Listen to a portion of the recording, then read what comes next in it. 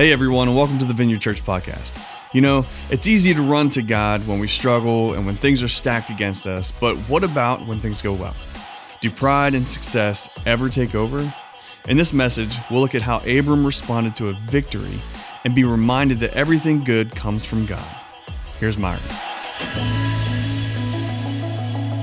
Well, hey, welcome everybody. Psyched that you're joining us and with us as we continue our study through the book of Genesis. We're going back to the beginning to unpack all of who we are, identity, our purpose, who God is. And I don't know about you, but I feel like every week as we study Genesis, oh my gosh, that's my life in real life, real time today. It's unbelievable how timeless Scripture really is and how applicable it is for our day and age and even your own personal life and what you're navigating. And so I just want to quickly recap as fast as I can to catch you up if you've missed any of the last 13 weeks or so. Some of you might be like, great, I haven't been here in 13 weeks, but I'll catch you up. So page 1 of the Bible, we see Genesis 1 that God speaks, and there's this flash of light and this big bang, so to speak, that science tries to explain, but they can't really explain. But it's God creating and speaking, and things are coming to life, and the whole creation account happens. And then chapter 2, we see that it was an incredible plan that God had for us, his prize creation. And then it didn't take long till page 3 where we blew it. We go against God's design, his commands. Sin enters the world and plagues us and separates us. And there's pain and there's failures and there's hardships and there's shame and there's guilt that even you and I are experiencing today. And it's called sin. And it came into the world and totally blew it up. And we were not living the way that God's plan and his design and his intent was. And then after chapter 3, chapter 4 hits, and really we see a bunch of attempts by humanity and mankind to try to fix it on their own. And they're pursuing all the desires of their flesh, and there's even a restart that happens in there, and one family is saved, and we just see this desire for mankind to find contentment, to find satisfaction, to find pleasure, to find success through wealth, money, and things, but it's always leaving them empty. And if I'm honest, I read that section and go, that was my life. I was grabbing and trying to satisfy my desires with things of this world, and it left me empty to the point of where I had to finally realize that I was totally not happy and not in relationship with God the way that I should have been, and kind of had this 180 moment where this revelation of me meeting Jesus again and having this renewal. And I read this and go, those people back then were the same people of us today. And it's my story through and through all of Genesis up to this point. Maybe you felt the same exact way. And so man can't do it on their own. They're trying and failing, and it's just this valiant effort that they're trying, but they can't do it on their own. And then God shows up to a man named Abram and says, hey, we're gonna do things differently. I need you to be the father of faith. I need you to be a man set apart that's going to lead my people, and I'm going to make you a great nation. And there's this promise that we talked about last week where Abram's kind of seeing the fulfillment of this promise, and Abram and Abraham are the same dude. He's going to get a name change here in a little bit. We'll get there in this series. And he shows up to this pagan worshiping, non-God follower and says, hey, I'm going to make you a great nation. I'm going to make you a leader of my people. I'm going to set you apart to be my chosen people. And he gives Abram the command and says, hey, leave your family, leave your place where you're living, go, and I'm going to show you the land that I have prepared for you in advance. Don't bring anybody or anything with you. And he's like, okay, but then he brings Lot, and we talked about the destruction of bringing a Lot and holding on to a Lot and really disobeying God when he spoke so clearly, but he holds on to Lot, and Lot leads him into a lot of trouble, and we've unpacked that in the previous weeks. And then we've kind of seen that, he brings Lot out of, I think, kind of like a loyalty or an obligation because it's his nephew. So his brother, Abram's brother, died at a young age, and his kid was left kind of fatherless. So I'm sure there was a unique, special bond to bringing Lot. And I think it's kind of ironic. That's my story with my sin. I don't know about you. I don't know if you struggle with the same sins over and over again. It's not like I wake up every day and go, you know what, I'm struggling with anger today. I don't wake up and go, gossip, man, it's just too juicy and I'm struggling with it right now in this 3-month season. It's the same thing over and over. I have this special bond to Lot, or the special bond to my sin that the enemy wants to keep trying to tempt me with and pull me away from God. And maybe that's just me, but I'm sure that's probably you as well. And so there's all this guidance about Lot, and don't bring Lot and deal with Lot in your life, whatever that sin is. And Lot leads Abram into a lot of trouble, but God's still blessing Abram and still blessing Lot, and they're growing their people following and their possessions and their livestock and their herdsmen. And we saw a couple weeks ago where there was this strife between Lot's herdsmen and Abram's herdsmen, and there wasn't enough feeding ground and grazing ground. So Abram came to Lot and said, you know what, we got to separate. Like, it'll be better for us to just part ways. And Abram, as the elder, as the one who has the promise from God, he would have had the right to say, I'm choosing this land, you get the leftovers. But he looks at Lot and says, you know what, Lot, you go first. And Lot looks over at Sodom and Gomorrah over the Jordan Valley area, and it's plush, it looks fruitful. And he's like, I'm going to go there. And if it's pleasing to your eye, Abram says, go, I'll go the other way. And they split. And that's kind of where we left it. And then we see the fulfillment of God's promise starting to play out in Abram's life last week. And Lot chose the area of Sodom and Gomorrah. He puts his tent outside the city. Then we see he leaks into the city. We'll see that here today. And then in Genesis 14, you're caught up. If you've missed it, you're caught up. Summary. Now we're in Genesis 14, where we're gonna spend our time here today. So Genesis 14, the whole chapter. If you want to go there, you can in your Bibles. And so when I read the first 11 verses of Genesis 14, I'm like, this is the Old Testament gobbledygook stuff that bores me to death, and I don't understand what the heck I'm even reading. Like, there's names and kings and places, and I can't pronounce them. And sometimes you try to memorize them, especially if you're like a young single guy, like college group or, a youth group, and you're like, I'm going to impress all the ladies. I got this memorized. I'm going to pronounce it so confidently and impress everybody, but no one's really impressed by it. It doesn't matter. Like, there are dead people from the past. Like, it's important, but I'm not going to read them all because I can't pronounce them right. I'll make a fool of myself. But I want you to know the first 11 verses is basically this. We see the first war recorded in the Bible, the first battle, the first war. And really what was happening is back in that day, like, you didn't have massive empires like that the society hadn't evolved in technology and infrastructure. Like, so it was more of these like small villages that had like a point leader, a lord or a king over their people group. And so in this region, which was the Middle East region, Iraq, Iran area, outside of Jerusalem, and Palestine area, there was like 9 different little city-states or villages that had a point leader king. And that's what we're calling these kings of these places. And there's 9 of them that are in this alliance. And that was pretty common. You would make alliances with people in neighboring communities, because if somebody from the outside tried to come in and overtake you and take your women and take your livestock and take your land, you wanted people to back you up if that ever went down. And so there was one king who kind of came up as a tyrant. His name was Candelarum, I believe. I don't know. I'm going to call him King K, because my translation has K as the first letter of his name. But King K was kind of this tyrant. And so there's 9 of them. And then 5 of them kind of get fed up with it. And there's probably a lot of immoral behavior and, maybe some really sinful, wicked, evil things that are happening, because this is the area, the region of Sodom and Gomorrah, and we know how wicked they have been. And we're going to see even more as Genesis plays out some of the horrific things that are happening there. So I can only imagine the craziness and the sin and the evil. And 5 of the kings that are in this alliance, in this region, say, we're done. We're done. We're out. We've been under your reign for 12 years. In the 13th year, we're rebelling. We got a sub-alliance. And there's this battle. The first war breaks out. 4 kings against 5 kings. The 5 are trying to pull out of this alliance that they had with these other 4. And the first war breaks out. And we read about it. And you can go read about it and try to pronounce those names. Good luck for you. But that's what's happening. And why is it important? Why are we even reading about this first war? Well, because in verse 10, we see why this is important, that this battle is taking place. So let's pick up in Genesis 14, verse 10. It says, now the valley of Siddim was full of tar pits, and when the kings of Sodom and Gomorrah fled. So just know, the part of the 5 that pulled out of the alliance was Sodom, the king of Sodom, and the king of Gomorrah. And so they're on the run. The 4 are chasing them. They're pillaging their villages. They're taking all their, possessions, and everyone who didn't get killed in the tar pits or in the battle are fleeing into the hills. And so the kings of Sodom and Gomorrah, they fled, all their people. Some men fell into the pits. The rest fled into the hills. The 4 kings seized all the goods of Sodom and Gomorrah and all their food.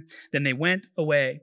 They also carried off Abram's nephew Lot, here it is, why we know this is important, and his possessions, since he was living in, underline, he's living in Sodom. It's confirmed. A couple of chapters ago, he was outside the city, and there was some speculation he was probably creeping in. His sin was drawing him farther and farther away from being the man of God he was supposed to be. And now it's confirmed that he was living in Sodom. And when the battle takes place and the 4 kings are chasing out the 5, taking everything that they want, killing people, they capture Lot his family, all his possessions. And that's why it's important. And so I want you to notice in Genesis 13:12, which we've studied last week, that they split, and Lot was motivated by greed and lust and desires of his flesh, and he moved his tent near Sodom and Gomorrah. But now we see he's actually in Sodom and Gomorrah. And then if you want to note, you want to write down Genesis 19:1. Even after, I'm going to spoil it for you, we're going to see a rescue mission from Abram to go get Lot back. And then like 5 chapters later, Genesis 19:1, we see that Lot's going to be sitting at the gate in Sodom and Gomorrah. He goes back, even after he just experienced this horrific war and kind of a casualty alongside of the war and the horrific evil that he knows Sodom and Gomorrah, the people of Sodom and Gomorrah are living in. He ends up going back, even after he was rescued from it by his uncle. 19:1 says he's back as a leader now, sitting at the gate, full knowing what the people of Sodom and Gomorrah are doing, committing these atrocities and the wickedness of these people. He got pulled back in. It's crazy. So the war, 5 kings pull away from the 4. The 9, they split. There's this revolution. I think of it as like Braveheart, like unorganized, crazy warfare, swords and shields. There's immoral behavior and all kinds of crazy tyrant kings and all that. That's what I'm picturing in this battle in the valley of Siddim between these kings. And in this battle, Lot gets taken, his possessions and his family. And that's the headline. That's what's happening in the Hebrew today. If you read it, wake up and look at the news. That's what's happening. But there's something profound that I think God wants to communicate, and why this war and this story and this rescue mission of Abram going after Lot is included. And I want to unpack it for us. And so in verse 13, we pick up that Abram gets news that his nephew Lot has been taken. So verse 13, a man who had escaped came and reported this to Abram the Hebrew. I want to pause on this word Hebrew for a minute. It's the first time this word Hebrew is mentioned. And it's a definition of Abram and his clan. Right? They would become known as the Hebrews. When we talk about the Hebrew people, we talk about Abram's descendants, his nation, the nation of Israel that will form from the line of Abram, that his descendants will number the stars, and they're called the nation, or the Hebrew people. It's the first time it's mentioned in the Bible, and it always refers to Abram's descendants or the nation of Israel. And there's actually a book in the Bible in the New Testament that is communicating to the Jews or the lineage of Abram that are still in Jerusalem that haven't accepted Jesus as the Messiah. There's a cry out, there's a call from the author of Hebrews to those people, informing them of who Jesus is to get them to understand that he is the Messiah. And there's a debate whether or not this name means that he's the son of Eber, which Eber was his father. So Hebrew would just be Hebrew, son of Eber. Or, I love that the word Hebrew actually means the one who passes over. The one who passes over. It's like we're getting a picture of the people who pass over. They're sojourners. They're aliens. This is not their home. And it's a picture of even Christ, of like, we are not living for this life or for this world. We have a bigger call on our life and a kingdom that's outside of this temporary dwelling that we get to be in. It's incredible. He has a name for himself now. He's created a reputation. He's known now as a group of people or a household or a clan that's a little different. They're set apart. They're not of this world as much as everybody else. They're sojourners or aliens or the ones who are just passing by temporarily. I love that. He's got a name. He's got a reputation. He's starting to live out the promise that God has given him to make him a great nation. And my hope is that you and I have a reputation like Abram with the word Hebrew, to where we are not living in the desires of our flesh, that we're denying ourselves and realizing that we are spiritual beings and having an earthly experience on a temporary moment, to where this life is not our home. Our home is in heaven with King Jesus forevermore. And I hope we have that reputation, that we are set apart, that we have made a name for ourselves that honors our Lord and our Savior. And I know it's tough because I'm a human like you, is we put so much stake in our wealth, in our bank account, in our success, in our accolades, what we can provide and what we contribute and what people think of us. We put so much value on that in this life with approval of man. And I know it's easy in theory to be like, yeah, we're not living for this world, but it's hard to do it day to day. I know that. I struggle with it. I'm in that with you guys. And we put so much identity in who we are and what we can achieve, what we can provide, and what our reputation is among men. But Abram was making a name for himself. He was showing and demonstrating. He's not perfect. We know that. We've seen that. but he's starting to have a reputation that he's different. He's set apart. He's starting to live out and experience the fruit of God's promise over his life. And I'm sure he has learned a lot over his journey and on his journey. And he's beginning to rewrite his reputation. I want you to know, no matter what you've done, how horrific of things you may have done, that it's not too late for you to rewrite your reputation among man. So they can look at you and go, wow, there is really something different about you. God really does have your life in your heart and you are completely surrendered to him. And look at your transformation. It's unbelievable. Your testimony is powerful and you're never too far gone. Look at Abram. Look at David. Look at some of the heroes of the faith that we look at in Scripture. Some of the horrific things that they did, and they were never too far gone. And neither are you. He's known as the Hebrew, the one who passes by. So what are you known for on your street? What are you known for in your neighborhood or your cul-de-sac or out in your community, in your county? What are you known for in your workplace and with your coworkers or at the ball field or on the sidelines, how you're interacting with referees and other parents? Like, what are you known for in your communities? And what do people associate you? And I hope it is upholding the name of God and the reputation of your Lord Jesus Christ, honoring him with your everyday life, that we are set apart. We are different than the world. He's a Hebrew. And so there's a journal entry or a note you can write down. Is Hebrew means son of Eber or the one who passes by. And I want us to be a Hebrew in the context of we're not living for this world. And people know that. They see that about us. And we carry that kind of identification. And our identity is in him and the promise that he has for your life. So Abram has his clan. He's got his people. It's growing. It's getting big. He's starting to live out the promise of God that was spoken over him. This war breaks out, 4 versus 5 kings. And there's this battle that takes place. Lot gets swept up in the middle of it. A guy comes running to him out of breath saying, they took Lot. They took Lot. And Abram has a decision to make. In this moment, he could just say, not my problem. Lot had his chance and he made his own decision and he's got to live out the consequences of a decision. Or Abram can be the super cool guy that I think he is and it's incredible to see what he's about to do. And he's like, hey, you know what? I think one of his motivations is that he feels personally responsible for Lot being in the situation that he's in. Because I disobeyed God, I brought him with me, I should have left the knucklehead back at home, and he got me in a lot of trouble, and now he's getting me into more trouble, because now I gotta feel like I'm obligated to go save my family. And so Abram makes this incredible decision to do the right thing. I think he's learning.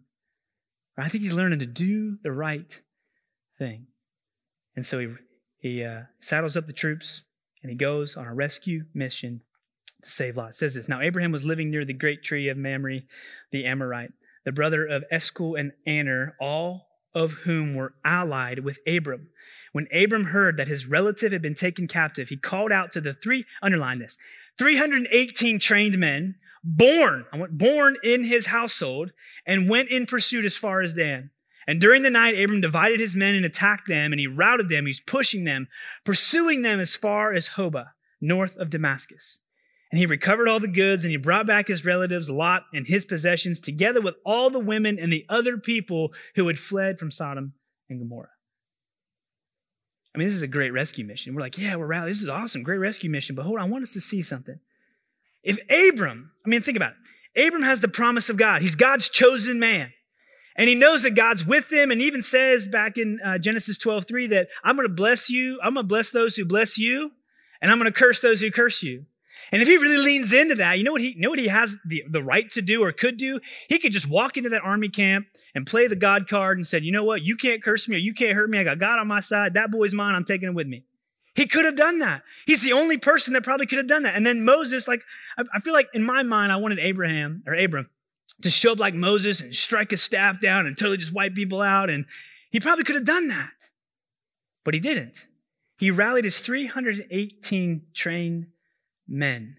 He was strategic. He had a plan. And the 318 men that were born in his household, they weren't his offspring, but they were the people that he acquired, and they were born in his household. 308, that's a pretty substantial army. And they're trained. They got swords and spears and shields. I'm assuming they've sparred each other, they've prepared. And why would Abram need to train this many men if he has God on his side, where he can just kick back in the lazy boy and say, if it's not God's will, it's not God's will. I ain't got to do nothing, right? No one can touch me. I'm the untouchable child. He could have done that. He's got God on his side, but he didn't. He's learning to do the right thing. He's learning to be prepared. He's learning that he has a responsibility. He can't just remove it and be lazy and not actually work to honor God and be a blessing to everyone around him. And he's allied with 3 other dudes. Did you see that?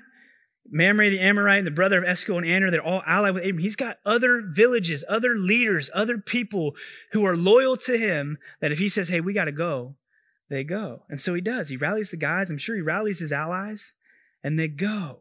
When they hear the lot's been taken, he feels loyal and responsible probably. He goes. His allies join him, and they ride in, and they see the destruction, I'm sure. The horrific death of the tar pits and the people fleeing and the pillage. The village is probably decimated. All the stuff is just ransacked. And he sees it, and he sees how big the 4 armies, kings that are united are, and he comes up with a great strategic plan. We've got to attack them by night, split our forces, surprise them, and he keeps surprising them and pushing them as far as Dan. And so he has a plan. And I thought I would expect Abram to just walk in, make a statement, you can't touch me, give me what I want, but he didn't. You know what Abram did? He used his brain. He used his intellect. He used his gifts. He used his talents. He used his abilities. He used the 318 men that God had allowed to be born into his household. He used his training. He used everything that God had given him to go be the blessing and go be the rescue and go make a difference when there was an injustice. And God never said, we don't read that God ever said, go do this. We don't know that it was claimed to be an act of faith. He did it knowing it was the right thing to do, using everything God had given him, his intellect and his brain, to go and have a great plan. And there's a stereotype sometimes of where Christianity is like, you got to uneducated, blind faith, like just believe it. You got to check your brain at the door. And I say, no. Like if you check your brain at the door and just blindly follow, I said, that's not smart. And that's not really following. You see, because the reason that I follow Jesus is because I study a little bit of like literary criticism. Going back to the 1st century, there's non-biblical literature that references Jesus as a real person. That he was here on the earth and he died and he came back to life other than the Bible. There's historical accuracy, archaeological discoveries. You see, science is not in opposition of Jesus. If anything, I would say it is in favor of improving everything about the scriptures that we read. All of our world and society date our calendars around this one guy for 3 years of what he did on this earth.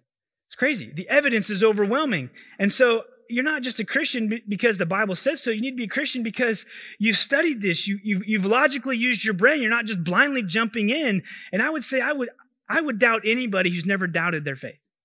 Like if you're just blindly jumping in and never really questioned it, I don't know if you've truly, discovered the truth of what following Christ is. And so use your brain. God tells us to worship him in mind and body and in spirit and in soul. So worship him in your mind. Seek me and you shall find. I am the way, the truth, and the life. Like find me, seek me, search me, and I will reveal to you the truth. Use our brains. It's not about just checking your brain at the door. Using your brain, being prepared, doing the work, worshiping God in heart, soul, and your mind.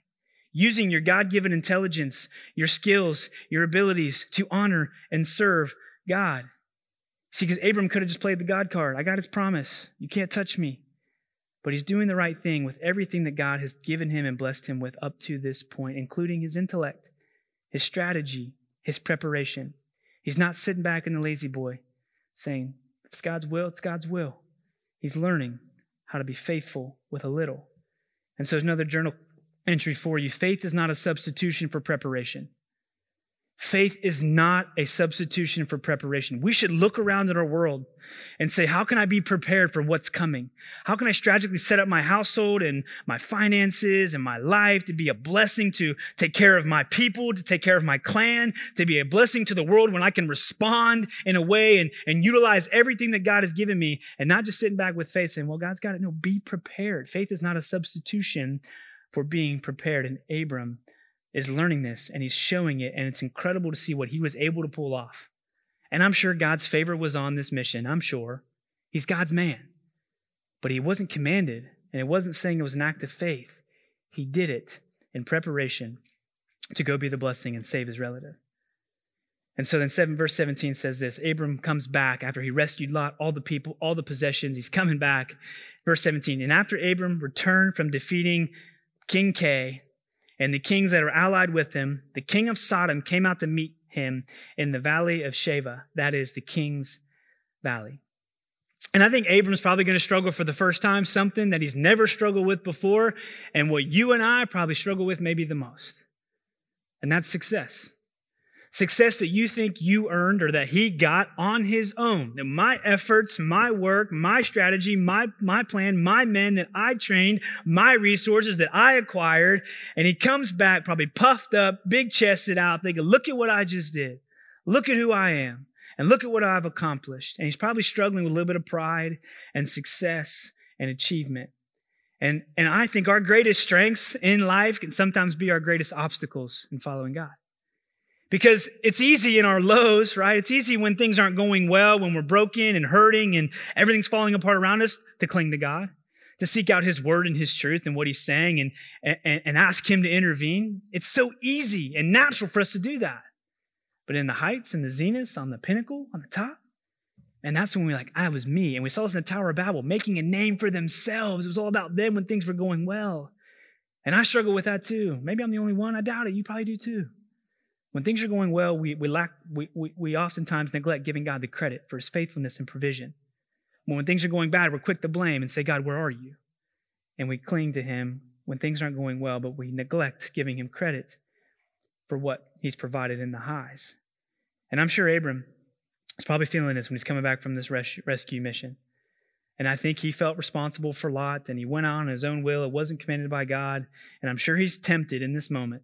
I'm assuming, we don't know, to be full of pride, because he's a guy, and I'm a guy. I don't know about ladies, but when things are going well and I'm feeling myself, man, I'm big-headed, I'm pompous, I'm arrogant, and I'm full of pride. Look at me, what I have built. Look at the deals I've made. Look at the business I've created. Look at the influence that I have. Look at the house that I have bought and provided for my family. Look at me, look at me, look at me.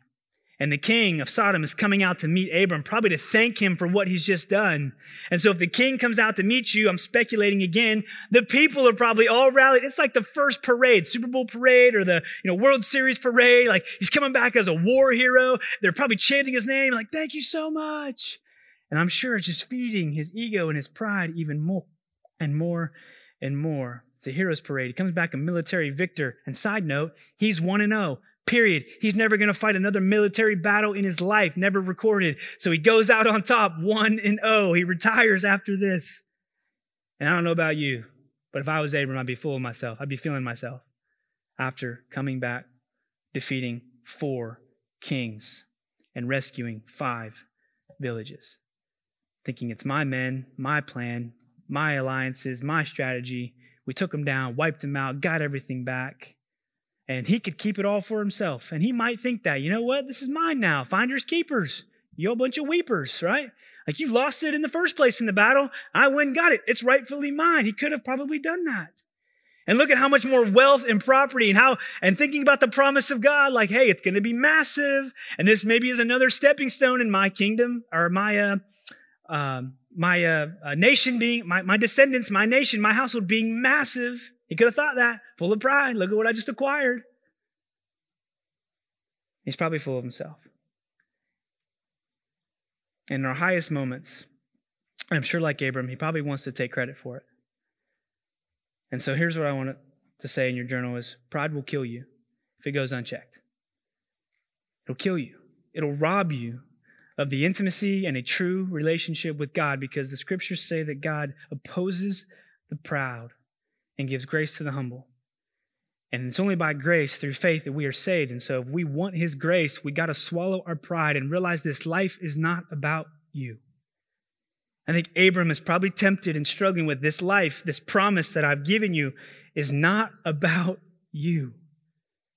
It's about me and what I want to do through you and the blessing that I want you to be to the world and all of humanity from this point forward. Pride will kill you if it goes unchecked.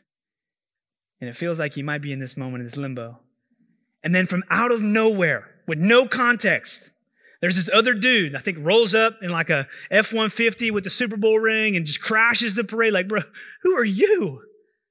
It's King Melchizedek. I can't say it. We'll just call him Big Mel, okay? Big Mel, Mel. And King Melchizedek, king of Salem, brought out bread and wine, and he met with them in this King's Valley, in this parade moment, this celebration. He comes out, he's the king of Salem. He brings out bread and wine, and he says he was a priest of God Most High. And he blessed Abram, and he said this thing that blessed him. We'll get there in a minute. But pause here. Who is this guy? We don't really know where he came from, where he went. He's got 2 verses in all of Scripture right here. He's mentioned. His name literally means the King of Righteousness. Salem will become the place of Jerusalem. So he's the King of Jerusalem.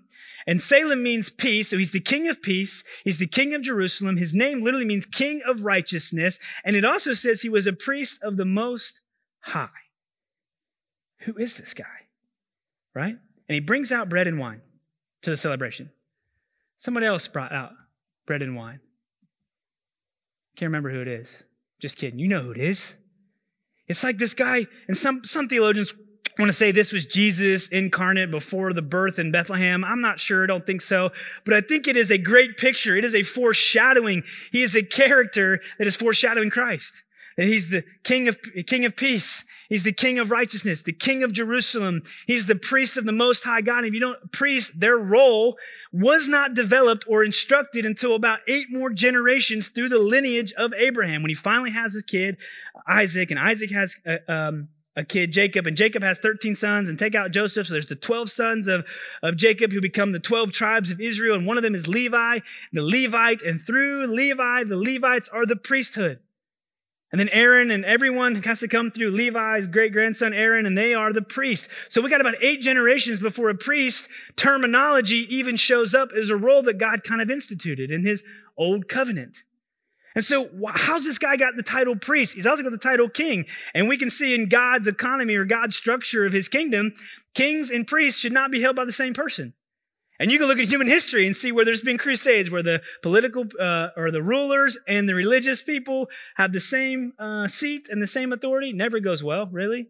And God's saying, not in my kingdom, not in my structure. The only guy who tried to do that was King Uzziah, one of the kings of Israel. You can go read about him. And he was a king, and he went into the temple and said, I'm going to do what the priests do. And the priests were like, no, you can't do that. He was plagued with leprosy for the rest of his life. And he had to then be removed from all of his people for the remainder of his life. So this guy's got a priest title, the Most High. He's got 3 different king titles. He's a foreshadowing, a perfect foreshadowing of Jesus. Because Jesus is the only person who can be a priest to the Most High, the one who intercedes on our behalf. That's what a priest does. He intercedes between you and me and God. And that's Jesus. And he's also king. He's also ruler of our life and of the world. And so King Sodom and King Melchizedek, Mel, are out there meeting with him. He brings bread and wine. So basically what happens is Mel brings out communion to share with Abram. It's the first time we see this kind of institution, and we won't see it again until Jesus does it roughly 3,500 years later, the Last Supper, where he breaks bread and wine and says, this is my body broken for you. This is my blood, which is the new covenant. He's setting up a new covenant with people. Jesus is. And I think this is a picture of God affirming the covenant, the agreement that he is making with Abram. And let's break bread and have wine together in this moment 3,500 years before it's going to happen with Jesus. It's incredible. Absolutely incredible how all these pieces fit together so perfectly. I'm not sure exactly who this guy is, but the role that he plays, I think, is to affirm the call and the covenant that God made with Abraham by sharing in communion, that Jesus will do the same thing with his disciples at the Last Supper. And I love that in Abram's most successful moment, where pride is probably creeping in, his ego is high, greatest moment of success he's had up to this point, and he could easily take all the credit. It's interesting that it's kind of like Jesus shows up to him and says, it's not about you. Let me check your pride right now. And make sure you understand that you acquired all these possessions because God allowed you to. Just make sure you understand that battle that you just won, God's provision was on it. So I didn't instruct you, but I'm with you and I'm blessing you and I'm making you a great nation. It's my call, my command over your life. You're not doing this on your own. Just a reminder and a gut check to then fight pride with humility. And it's like Jesus or Melchizedek is showing to remind Abram, it's not about you. And I don't know about you, but that's my story. And some of my most prideful, ego, me, selfish years of my life, thinking I'm building a name and a reputation for myself, my dreams, my wants, my goals, Jesus shows up in my life and humbles me. Says, Myron, it's not about you. And I think he might want to do the same for you today. Because there's a temptation of all of us to think when it's going good, it's all because I did it. And God wants to remind you, Jesus wants to remind you, humble yourself. I'll give you grace if you humble yourself. And you realize that everything that you have is a gift from me that you are to steward, shepherd, take care of, and leverage for the blessing of all of humanity. I love the gut check, communion out in this valley with Melchizedek. The foreshadowing of Christ, who is the priest, the one who intercedes on our behalf, who bought us back to be in relationship with God so we can be in perfect relationship with him one day. And so the blessing that Melchizedek says over Abram is this: Blessed be Abram by God Most High, creator of heaven and earth, and praise be to God Most High, who delivered your enemies into your hand. And Abram gave him 1/10 of everything. See this? Abram is doing something that really hasn't been instituted or commanded yet. He's tithing. And so it's almost written on Abram's heart, and he's finally figuring it out that this really isn't mine. You've allowed me to acquire this along the way, and I've done it immorally, and this time I've done it maybe a little bit better and right, and I'm getting all this stuff. It's really not mine anyway. And he said, God, I'll give you 10%. He's like doing what's already written on his heart, which is right, a way to worship and a way to give back to the God Most High who's been blessing him all alone. And I think the king of Sodom is here watching. Those are all my sheep. Those are all my possessions. And you're just giving 10% to this guy? We have no idea why he's even here. I'm sure the king of Sodom's like, what is happening? What's going on? And the king of Sodom says to Abram in verse 21, give me the people and keep the goods for yourself. Obviously keep the goods because you think they're yours and you're doing whatever the heck you want with them. Just give me my people back. And Abram has another choice here of keeping everything that he rightfully rescued and could say it was his, or give it back to the king of Sodom, to the people who probably don't deserve it because of their evil, wicked ways. But this is what he does. But Abram said to the king of Sodom, with raised hand, I have sworn an oath to the Lord God Most High. I believe it's the first time he says God Most High, and Melchizedek just said it, so I'm not sure when he made the oath. Did he make it in the moment? Like, I'm making this oath right now. And he's using phrases that he was impressed upon from Melchizedek saying that. Creator of heaven and earth. Again, what the blessing was just iterated from Mel over his life. He says, I have sworn an oath by the Lord God Most High, creator of heaven and earth, that I will accept nothing belonging to you, not even a thread or a strap of a sandal, so that you will never be able to say, I made Abram rich. I will accept nothing but what my men have already eaten, and share the belongings to the men who went with me to Aner, Eshcol, and Mamre.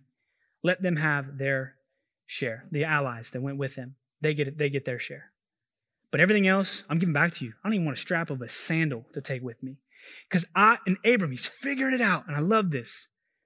It's like the more time that he's spending with God, we're watching the maturation process of him becoming a better God follower, or a man after God's own heart, or a man of righteousness. We see the development. He's like, I don't want any misconception. I don't want any mislabeling. I don't want anybody to look at my wealth, my prosperity, my great nation and say, king of Sodom, he was the one who kind of funded the Kickstarter. He was kind of the one that, gave me that, that $1 million or so to speak to get everything rolling. So then I had this great wealth and prosperity. Abram wants no misassociation of how he is being blessed. He's figuring it out. It's not mine. God, you're going to get all the glory. You're the one blessing me. You're the one providing everything. Let there be no mistake. Hebrew, set apart. He's making a name for himself, a reputation. He's becoming a man of integrity, a man learning to do the right thing, and he's still not perfect. And so I think for you and I today, let there be no confusion where our blessings come from.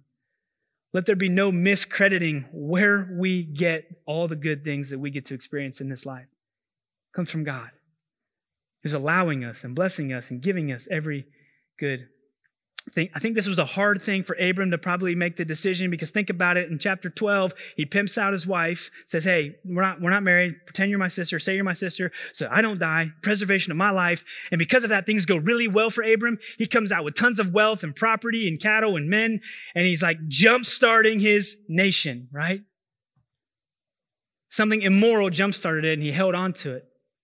And I'm sure there was tons of consequences that he had to walk through. And this time he's like, I'm not doing it again. I'm not taking something that's not mine. God, I'm only receiving what you want to give me, giving you the credit. It's incredible to see the transformation that's happening in his life. And he's not perfect. He's going to blow it again, but he's learning. And the more time you and I spend with Jesus, the more time you and I spend in the Word, the more time you and I spend connecting with God, our Creator, the more and more we will begin to look like him, act like him, understand him, and live out the promise and the call that he has on your life. And so maybe you're a lot in this situation to where you have lived you're in it now, and there's major consequences for it. Just know that there's a rescue for you. His name is Jesus. Abram is kind of a figure of Christ as well, but Jesus is there to rescue you, to pull you back from wherever you've gone and whatever circumstances you found yourself in because of the decisions that you've made. You're never too far gone for you to rewrite your reputation and to become a man or woman of God, of righteousness. And so if you are in that place, stop it. Come back. Repent. And then if you're Abram and you've got incredible success, incredible wealth, and let's be honest, all of us have success and wealth. We live in America. To some degree, we all are very comfortable and successful. And so I think we all have a temptation of pride and us, me, to creep in. That you would humble yourself before the God Most High. Make a vow. It's all yours, like Abram. It's all yours.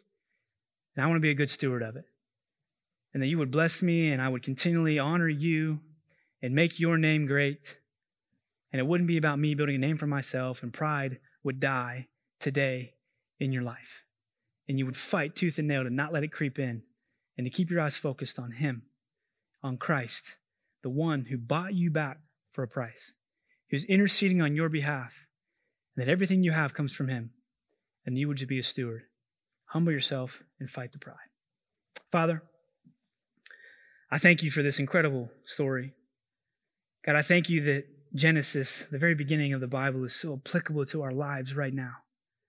And God, I pray that you would allow us to implement this in a way in which would honor you and glorify your name, and we would be able to fight the temptation to make it all about us, and we would humble ourselves, and we would receive your grace and your blessing on our life, and we could begin to live out the purpose and the call and the promise that you have for us. And God, help us to flee from sin, run from it, remove it from our life, cut it off, and flee from it. And God, we would keep our eyes fixed on you. And in return, you'd help us live the life that you're calling us to live. And I pray this in Jesus' name. Amen. Thanks for joining us on the Vineyard Podcast today. It's our greatest desire for people to find and follow God, and we hope this podcast is one way that helps you do just that. But don't stop here. We would love to see you face to face. God's people grow most in community, so don't forget you can join us live at the Capitol Theater in downtown Wheeling every Sunday morning at 10:30 a.m. If you'd like to connect with us in the meantime, make sure to visit our website, vineyardwheeling.com, or download our app. You can catch up on previous messages and series, request prayer, and even download additional content. Thanks again for joining us this week. We'll see you next time.